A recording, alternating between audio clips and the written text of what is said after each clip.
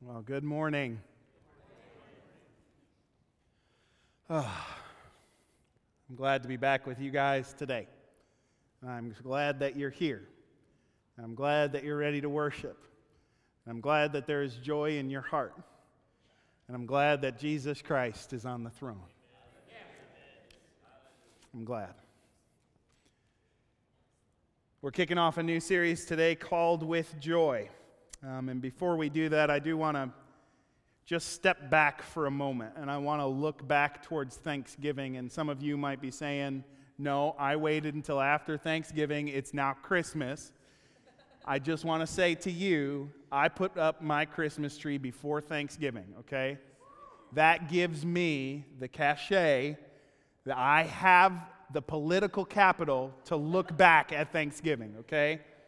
There's a couple of things I want to say before I go any further about Thanksgiving. Number one is that the number of people I was surprised by, the number of people who like cranberry junk and have my cell phone number. Like, that number surprised me. Like, the Venn diagram on that has a much larger middle than I thought it did. And so, with that, I repent. Cranberry junk is great, okay? Whatever form it's in. I heard about cranberry salads and cranberry sauces and cranberry jellos. Cranberry junk is great, and I'm happy for it, and you. Eat it all you want. I also want to mention, I hope that you did give thanks over this Thanksgiving week, that you took time as a family, individually, to just give thanks to God for His many blessings in your life. I will say that one of the things this week that I gave thanks for was you. I am so thankful for the opportunity to pastor you. What a great church and what a blessing it is. And so thank you for allowing me to be your pastor. And I thank God regularly for you. Thank God regularly for you. What a blessing. What a blessing. But as I was thinking about Thanksgiving this week and I was reading, I came across a passage. I was actually reading it with somebody else. And it's in a passage of Scripture that is not the most enjoyable to read. Like in my Bible, it's titled God's Wrath on Unrighteousness. It's in Romans chapter 1. There is this passage about really the kind of downward spiral of a culture, of a people, of a group. And it really, I think of it, I've always thought of it as like a death spiral, right? And the further you get down, the faster it starts going, and the end is a collision with the judgment of God. But what's amazing to me, this is what I was reading this week. As I was reading it, at the very beginning, the very first kind of verse of that passage is what begins that process. And here's what it says in Romans chapter 1, verse 21. For although they knew God, they did not honor Him as God or give thanks to Him. But they became futile in their thinking, and their foolish hearts were darkened. What starts the process? Well, not honoring God and not giving thanks to Him. There are so many reasons for us to give thanks to God, right? Let me add one more. For the sake of your soul, regularly turn back thanks to God. I think it's, if not one of, it is a powerful weapon, if not one of the most powerful weapons in our toolkit. I think it battles all kinds of lies of the enemy. I think that it is in the battle for our souls against the prince of this world. There is no doubt that thankfulness is a weapon to be used. And so I would encourage you, for the sake of your own soul, give thanks to God all the time. Because it's without that thanks that spiral starts. I think that is such an interesting thing. It begins by not giving thanks to Him. Last week we were talking about how when we draw on the well of salvation, when we draw water from the wells of salvation, the natural outpouring of that is then thanks to God. We were reading from Isaiah chapter 12, verse 3, which says, with joy, which is how we came up with the title for this series, with joy, you will draw water from the wells of salvation. Then it goes on to say, and you will say in that day, give thanks to the Lord. You don't ought to say it. It says it will happen naturally. The natural outpouring of drawing water from the wells of your salvation is thanks to God. I love that. And that's what we're going to be doing during this series with joy. Is we're going to be drawing over these next weeks leading up to Christmas from the wells of salvation, water, because we're going to be reading through Isaiah chapter 11. This incredible, beautiful, thick prophecy there about the coming of Jesus Christ and some of the things we've seen accomplished already. Some of these things we've seen glimpses of what will be. And in those glimpses, we can draw from the deeper, more actual realization that we will see one day. Right? And so what we're going to do is we're going to just come back to these wells over and over the next weeks in the lead up to Christmas. I love in the Old Testament reading through the various prophecies of the coming of Jesus Christ and then watching as he hits every single mark, right? I love it. And Isaiah 11 is just like that. And so that's what we're going to do today. We're going to kick off this series with that. So if you haven't done it yet, grab your Bibles today. Once you have them, open them up to Isaiah chapter 11. Isaiah chapter 11. If you haven't done it yet, you can also grab your phone and open it up to praise.fyi. You'll find all the verses we're going to be reading through there in praise.fyi, which is important because of the fact that there's a lot of them. Okay, we're going to be jumping around a little bit this morning, and so even if nothing else, open that up, and you'll be able to send it to yourself so you'll have all the verses that we read through afterwards, and so I think it would be good for you to do that. Praise.fyi, tap on message notes, you'll find it all there. We're really only going to be reading from the very first verse of Isaiah chapter 11. So if you haven't done it, again, open up to Isaiah chapter 11. That's on page 575. In the Bible that would be in the seats all around you. So Isaiah chapter 11, verse 1, here's what it says. Love this prophecy. Here's what it says. There shall come forth a shoot from the stump of Jesse, and a branch from his roots shall bear fruit. There shall come forth a shoot from the stump of Jesse, and a branch from his roots shall bear fruit. So about 7 chapters before this, Isaiah starts using this image of a tree. And actually, he uses it over and over again, a forest. He uses it all through Isaiah. Forest, he kind of riffs on it for a while.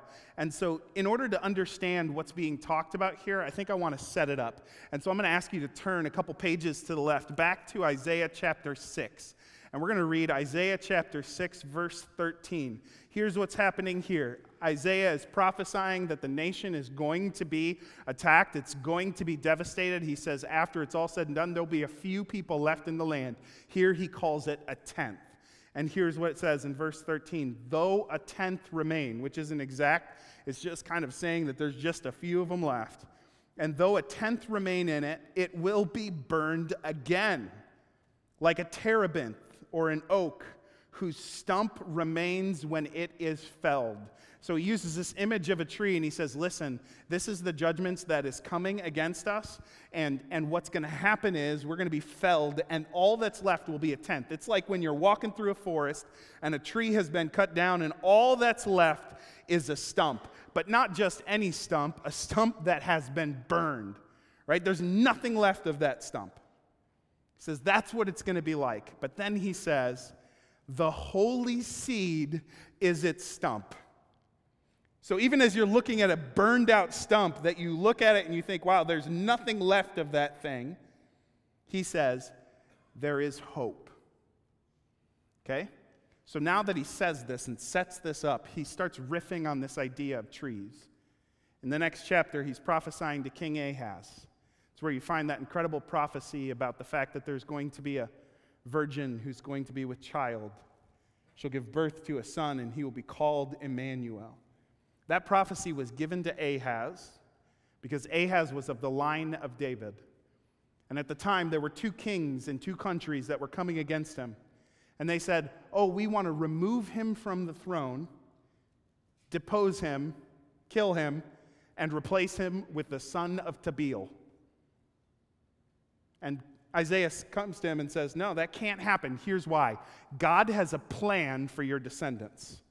Because one of your descendants will give birth to a child, and he will be called Emmanuel. So don't worry about these two kings who are coming against you. And he said to him, stop shaking like the trees in the winds. He uses that same kind of image of trees. And I don't know if you noticed, it was a little windy this morning. As I was leaving, I saw all the trees around my house shaking back and forth. He says, that's what you're like, Ahaz. You're shaking back and forth because of these things. But you have no need to fear because God has a plan. And then he continues on in chapter 10, and he uses this illustration again. Here in chapter 10, there's this prophecy against the king of Assyria. So the king of Assyria is the power of the day. And here to this king, he actually brings this prophecy because apparently the king has gotten too big for his britches. In chapter 10, verse 12, here's what it says. When the Lord has finished all his work on Mount Zion and on Jerusalem, he will punish the speech of the arrogant heart of the king of Assyria and the boastful look in his eyes. So the king of Assyria comes along, he destroys the northern kingdom, his nation destroys the northern kingdom, and he turns his eyes towards the southern kingdom. And there, God promises, no, he's not going to take you down. He says, I'm doing something in Zion and in Jerusalem. And as soon as I'm done, I'm going to turn my attention to you, Assyria. He says, here's why. Because you're talking like you're it. Continues on, he says, verse 13, for you have said, for he says, the king of Assyria says, by the strength of my hand I have done it, and by my wisdom, for I have understanding. Humble guy, right? By my wisdom, for I have understanding, I remove the boundaries of people and plunder their treasures. Like a bull, I bring down those who sit on thrones. My hand has found like a nest the wealth of the peoples, and as one gathers eggs that have been forsaken, so I've gathered all the earth. And there was none that moved a wing or opened the mouth or chirped. He's saying, this king comes along, he says, I'm like a bull in a china shop. I take down who I want to take down. I remove the borders of countries because I just gobble them all up. And then I want what they have. And so it's like I reach up into a nest and there's eggs in there and the mama bird's sitting right there and she makes eye contact with me and doesn't say a thing as I take those eggs from her. Why? Because I'm the king of Assyria. So here's God's prophecy to him. Verse 15, shall the axe boast over him who hews with it? Or the saw magnify itself against him who wields it? As if a rod should wield him who lifts it, or as if a staff should lift him who is not wood.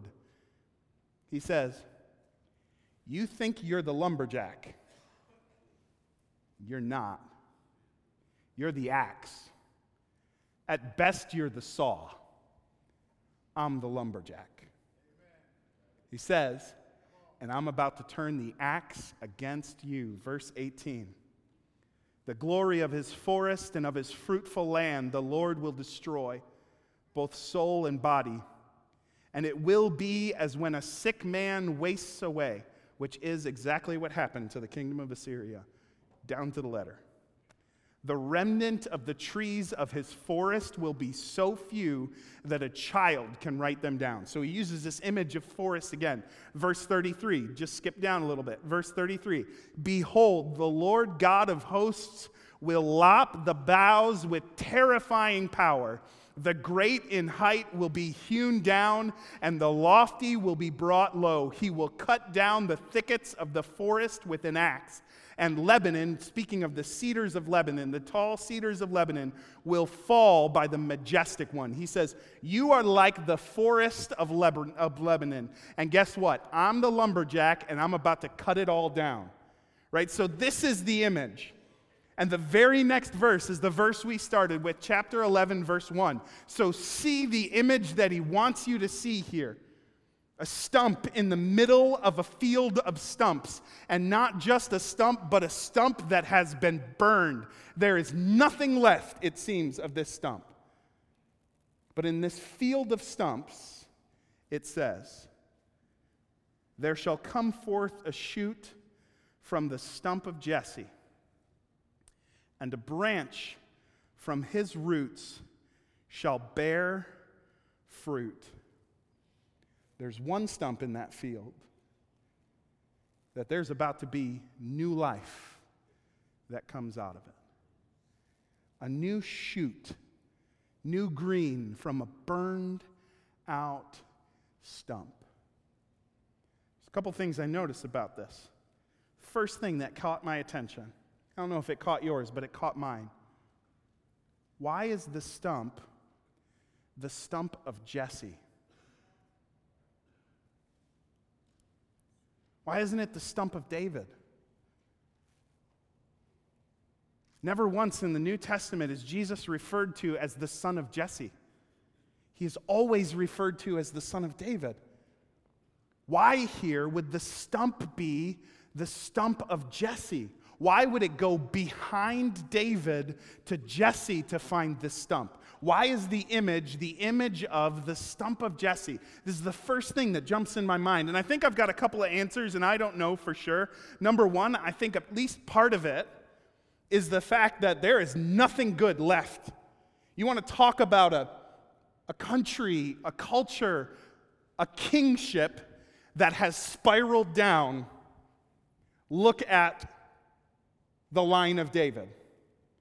By the time this comes along, they have sunk to all depths, right? Like there is nothing unique about the people of God anymore. They are the people of God by name only by this point.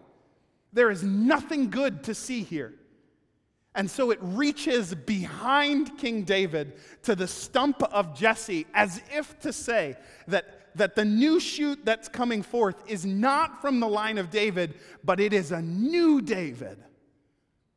That Jesus is not just the son of David, he is the new King David. And we know this is the case because in Hosea chapter 3, verse 5, it says this, afterward, the children of Israel shall return and seek the Lord their God and David their king. This is talking about Jesus Christ. He isn't just the son of David. He is the new David. Looking back on the golden kingship of David, saying that Jesus comes along and you ain't seen nothing yet. Here is the real David the king that is to come. So it says the shoot that's coming up is kind of like God hitting a reset button on the line of David and saying, I'm going to give it another go. So the shoot that comes up is from the stump of Jesse, not the stump of David. I think there's another reason too, and I'm not sure of it, but I think it's probably there. When you talk about the son of David, you're talking about Jesus' royalty. But Jesse wasn't a king. David was royal in Jerusalem. Jesse was anonymous in Bethlehem.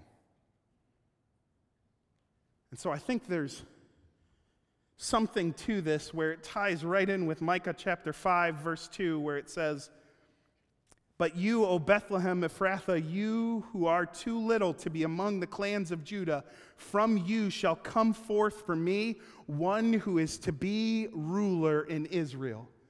So this prophecy reaches behind King David and his royalty, just like it reaches behind Jerusalem and the glory days and the royalty there, and goes back to Jesse in Bethlehem. So we see that this king who is going to come will come just like David came. Originally from a little town with no glory to his name. I think that that's here. Not entirely sure. But it very specifically says, the stump of Jesse, a new shoot, will come forth. And then it continues on, chapter 11, verse 1. There shall come forth a shoot from the stump of Jesse, and a branch. From this point on, the phrase a branch, that word becomes synonymous with the Messiah. So Isaiah uses branch to refer to the Messiah from like the rest of the book of Isaiah. And not just Isaiah, Jeremiah uses it as well. He refers to him as the righteous branch. And Zechariah refers to him as my servant the branch, or the man whose name is the branch. That's how Zechariah refers to him. The branch becomes this image of what the Messiah will be. And this passage is used all throughout the Bible speaking of Jesus Christ. This is a central prophecy of what Jesus will be like. And it says he will be a branch from his roots. Now here, I don't know if you read that and you go, what in the world? But what are the roots of Jesse? What is the root of Jesse? Skip down to verse 10. In that day, the root of Jesse, who shall stand as a signal for the peoples, of him shall the nations inquire, and his resting place shall be glorious. That's also referring to the Messiah. So he's the branch. He's also the root of Jesse. So he's the root, and he's the shoot. In fact, I would say he is the rootinest, shootinest Messiah around.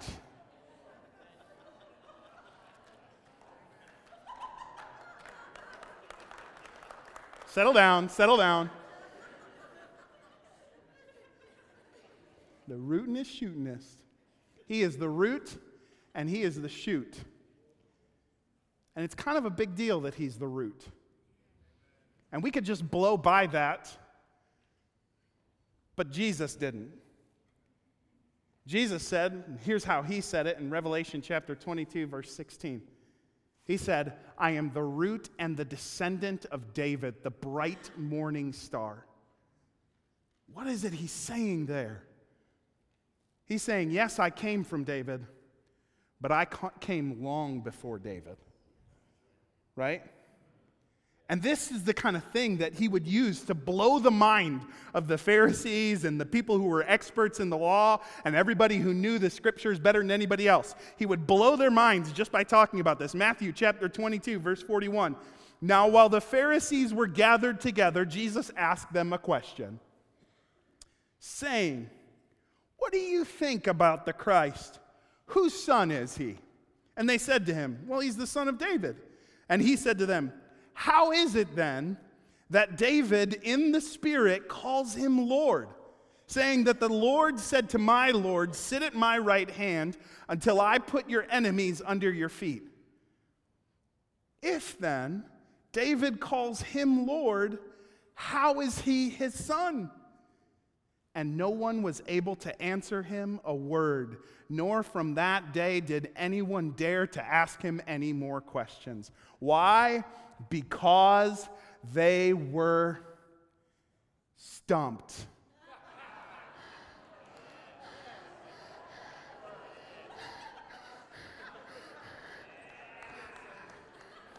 All day. Let's root into this a little bit more.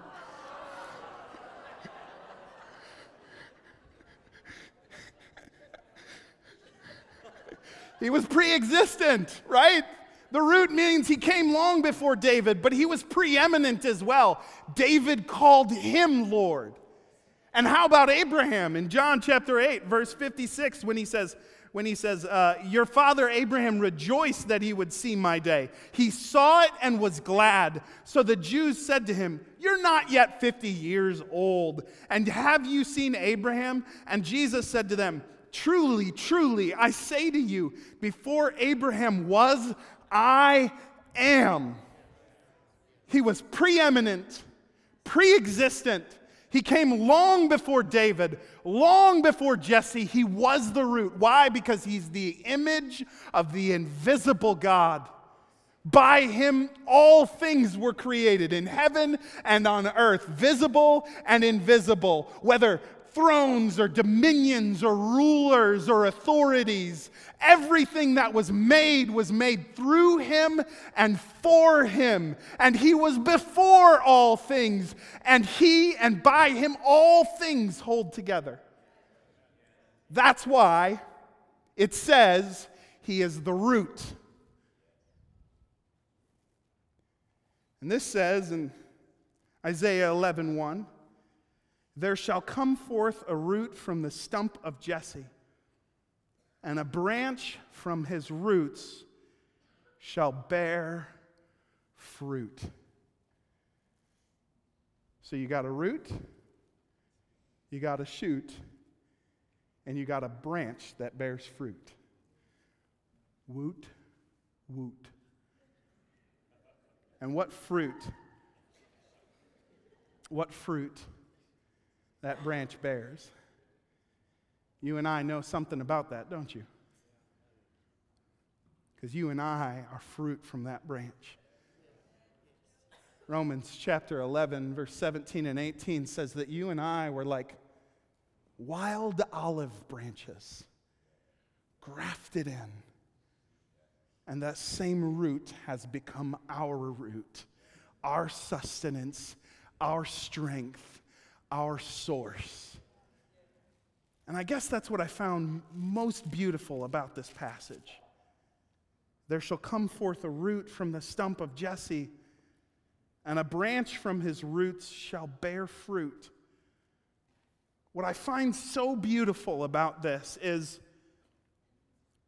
there was only one stump in the field that the shoot could come from. God prophesied. He spoke and he said, I will abide by my word, right? So there was only one stump. Had to come from the line of David. Had to come from the stump of Jesse.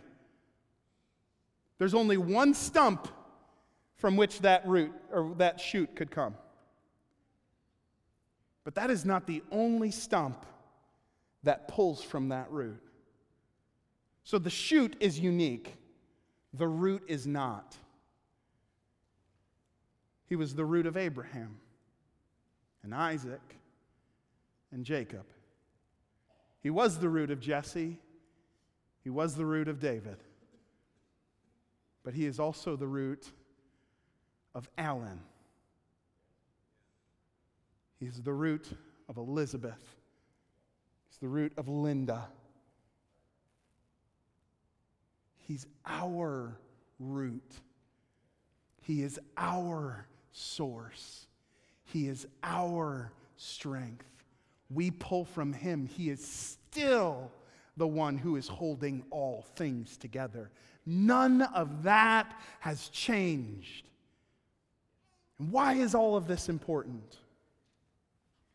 All of this is important because it is an answer to one of the most painful, beautiful, real prayers in the whole Bible. In Job chapter 14, Job prays.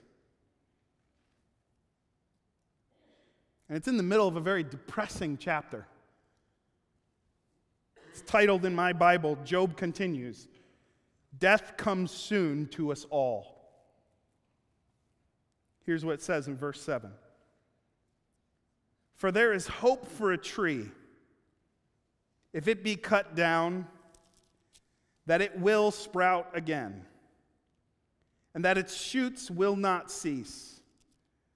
Though its root grow old in the earth and its stump die in the soil, yet at the scent of water it will bud and put out branches like a young plant.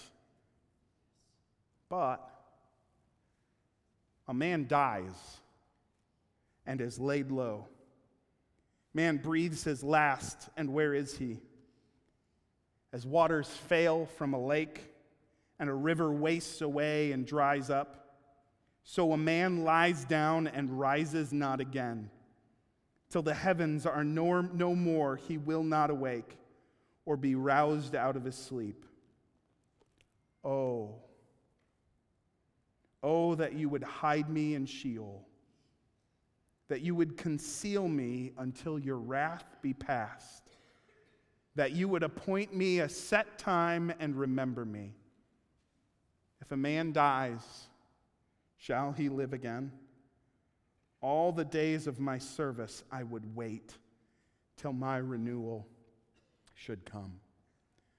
Job says, we're all going to die. And he says, when we die, what is there for us? He says, but if I was a tree, for there is hope for a tree. If it be cut down, that it will sprout again, and that its shoots will not cease. Though its roots grow old in the earth, and its stump die in the soil, yet at the scent of water it will bud and put out branches like a young plant.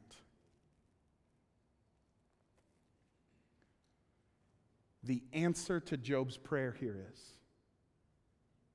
in Isaiah chapter 11, verse 1. Oh, that I could be like a tree. That even if it's cut down and it seems like there's nothing left, that it might be able to pull from those roots. So in Isaiah chapter 11, verse 1, it says, there shall come forth a shoot from the stump of Jesse, and a branch from his roots shall bear fruit. And we will be plugged into that root, and we will draw from it. This week did not turn out the way that I expected it to turn out. Some things changed, and what I planned on doing, I didn't end up getting to do. And it was just an odd week. And in the midst of it, I felt like God was speaking to me and saying, this week is going to be for you a reset. You just need a reset button, Alan. You just need to reset for a moment. And I was thinking about that, and it brought back to my memory times in the past when God has hit reset for me. See, there's times when I can look back in my life and I can see when God has stripped me back, maybe my circumstances or my own decisions and the results of it, stripped me back to absolutely nothing. And if I were to picture myself in that moment, I would picture myself as a burned out stump with absolutely no potential left. In fact, one of the times that word potential is super key. Because at the time, right after I had accepted Jesus Christ as my Savior, I was growing in the faith. And one of the things that I would love when people would say to me, oh, Alan, you have such potential. I would eat that up. I'd lap it up. I would just swallow that hook, line, and sinker. You have such potential. And then God stripped me back until looking at me, you would say, there is no potential left except to draw from the roots. And I learned pretty quickly, I don't want to bank on my potential. I want to bank on what I can find in the roots of Jesus Christ. Some of us know exactly what it's like, feel like a burned out stump in the field of stumps. Can I say to you, he is not just the root of Jesse and the root of David. He is the root of insert your name here. If you have put your faith in Jesus Christ, you have been grafted in, and you draw from the root of Jesus. That's why I love this prophecy. Another time when I was totally stripped back to nothing was even before I had accepted Jesus Christ as my Savior. And I can remember it to this day like it was yesterday. I can picture it still here and now. I was sitting in a dorm room in La Crosse, Wisconsin, in the dark. And I was thinking, is this all there is? Is this it? This path I'm on? Is this the best life has to offer? Is this it? And I can remember, even in my own heart, that same feeling, the downward spiral. I physically could feel that downward spiral thing. And Jesus Christ reached out to me by the power of the Holy Spirit, by a young lady who attended Praise Assembly in Springfield, Missouri, who just happened to be in Wisconsin on that day. She shared with me about Jesus Christ and prayed with me. And I responded to the call of Jesus Christ. And I cried out just like Job, "Oh God, conceal me from your wrath. Hide me away and answer me. My hope is in you." This is the answer to Job's prayer. Apart from Jesus Christ, we are all with Job in chapter 14. But in Jesus Christ, we have hope. And that burned out stump has not yet seen what will be. This week, I was reflecting on all of the things that God has done in my life. Too innumerable to count. But I remembered back to that dorm room and that stump that was burned out. And I look what God has done. Not by my might, not by my power, but by His Spirit. By Jesus Christ, who holds all things together. He has done this tremendous thing.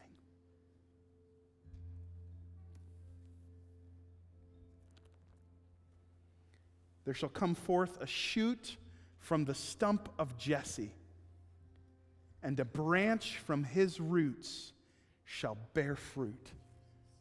What a promise.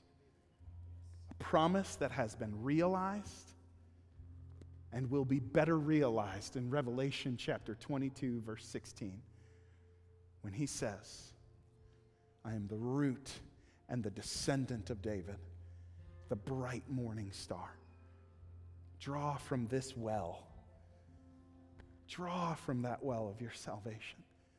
And this Christmas, I don't know what it looks like. I don't know what this situation looks like. I don't know how many of us feel like that burned out stump. You still got the root of Jesus. Draw there. Draw there. See what He does. If you would stand with me today. If you're in here and you've never put your faith in Jesus Christ, He has a reason for you to be here today. And that is because today is the day of your salvation. Maybe you know exactly what I'm talking about with that downward spiral. You got no hope to break out of it. The forces are building up and it speeds up as it goes. Can I just say to you, Jesus Christ is the answer. And that's all you got right now. Cry out to Him. Hide me. Cover me from your wrath, O God. Answer me today. Romans is clear. What you need to do is put your faith in Jesus Christ. Believe in your heart that God raised Him from the dead. Confess with your mouth that Jesus Christ is Lord, and you can be saved. I want to give you an opportunity to do that right now. And as I do, if you're in here and you need to put your faith in Jesus Christ, just confess with your mouth for the very first time. Speak it out as I speak it out. Jesus Christ, you are Lord.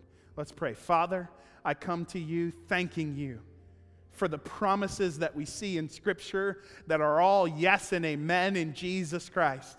And Lord, I look all through the Old Testament, going back to the very fall of man, and you see the seeds of promise of what will be.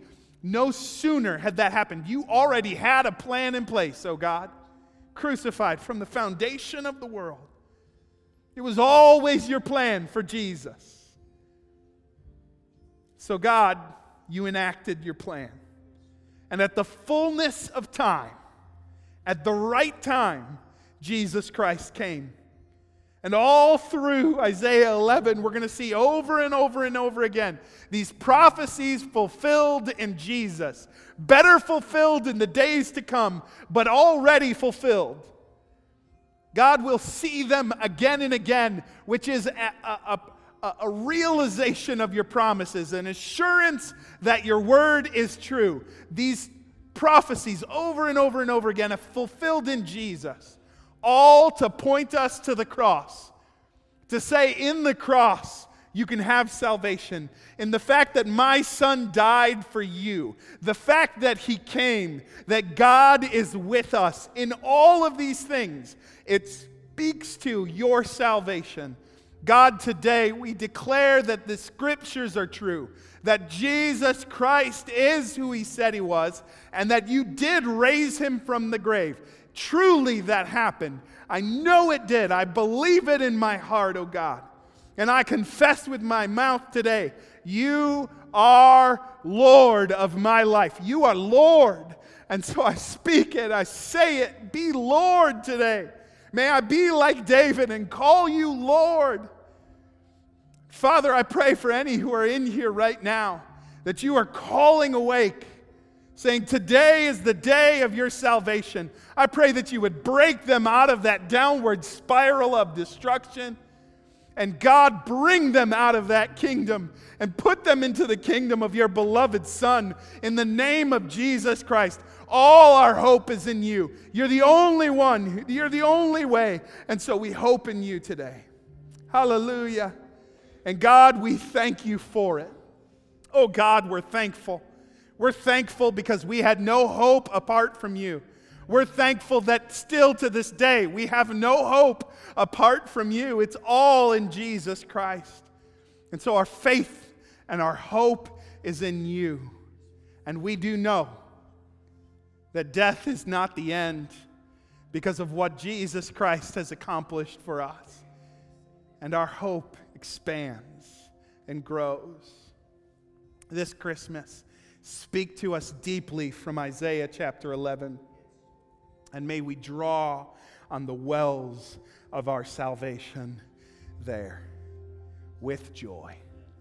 In your name, Jesus. Amen. If you're in here and you just prayed for the very first time, confess Jesus Christ as your Lord. In a moment, I'm going to dismiss, and when I do, I would encourage you not to head out the door quickly. You may have other places you need to be. There is one thing of importance right now, and that is your faith. So as others head out, I would encourage you to step out of your seat and come down to the front. This prayer team would just love to pray with you, and they've committed to not just pray with you, but also pray with you all week long. In fact, if you're in here today and you are just battling with something, maybe you are just right in the midst of that field and you feel just like a burned out stump. Not just like all potential is gone, but then all potential is gone and then it was burned. Maybe that's exactly what you feel like. And you just need someone to pray with you this morning and remind you of the fact that Jesus Christ is your root. Today, I would encourage you as others head out to step out and come down to the front. Thank you so much for joining us today. God bless you as you go. If you need prayer for anything, feel free to come down for the front. If not, God bless you this morning. Thank you so much for joining us. Be thankful today. Be thankful today. And with joy, draw on the wells of your salvation.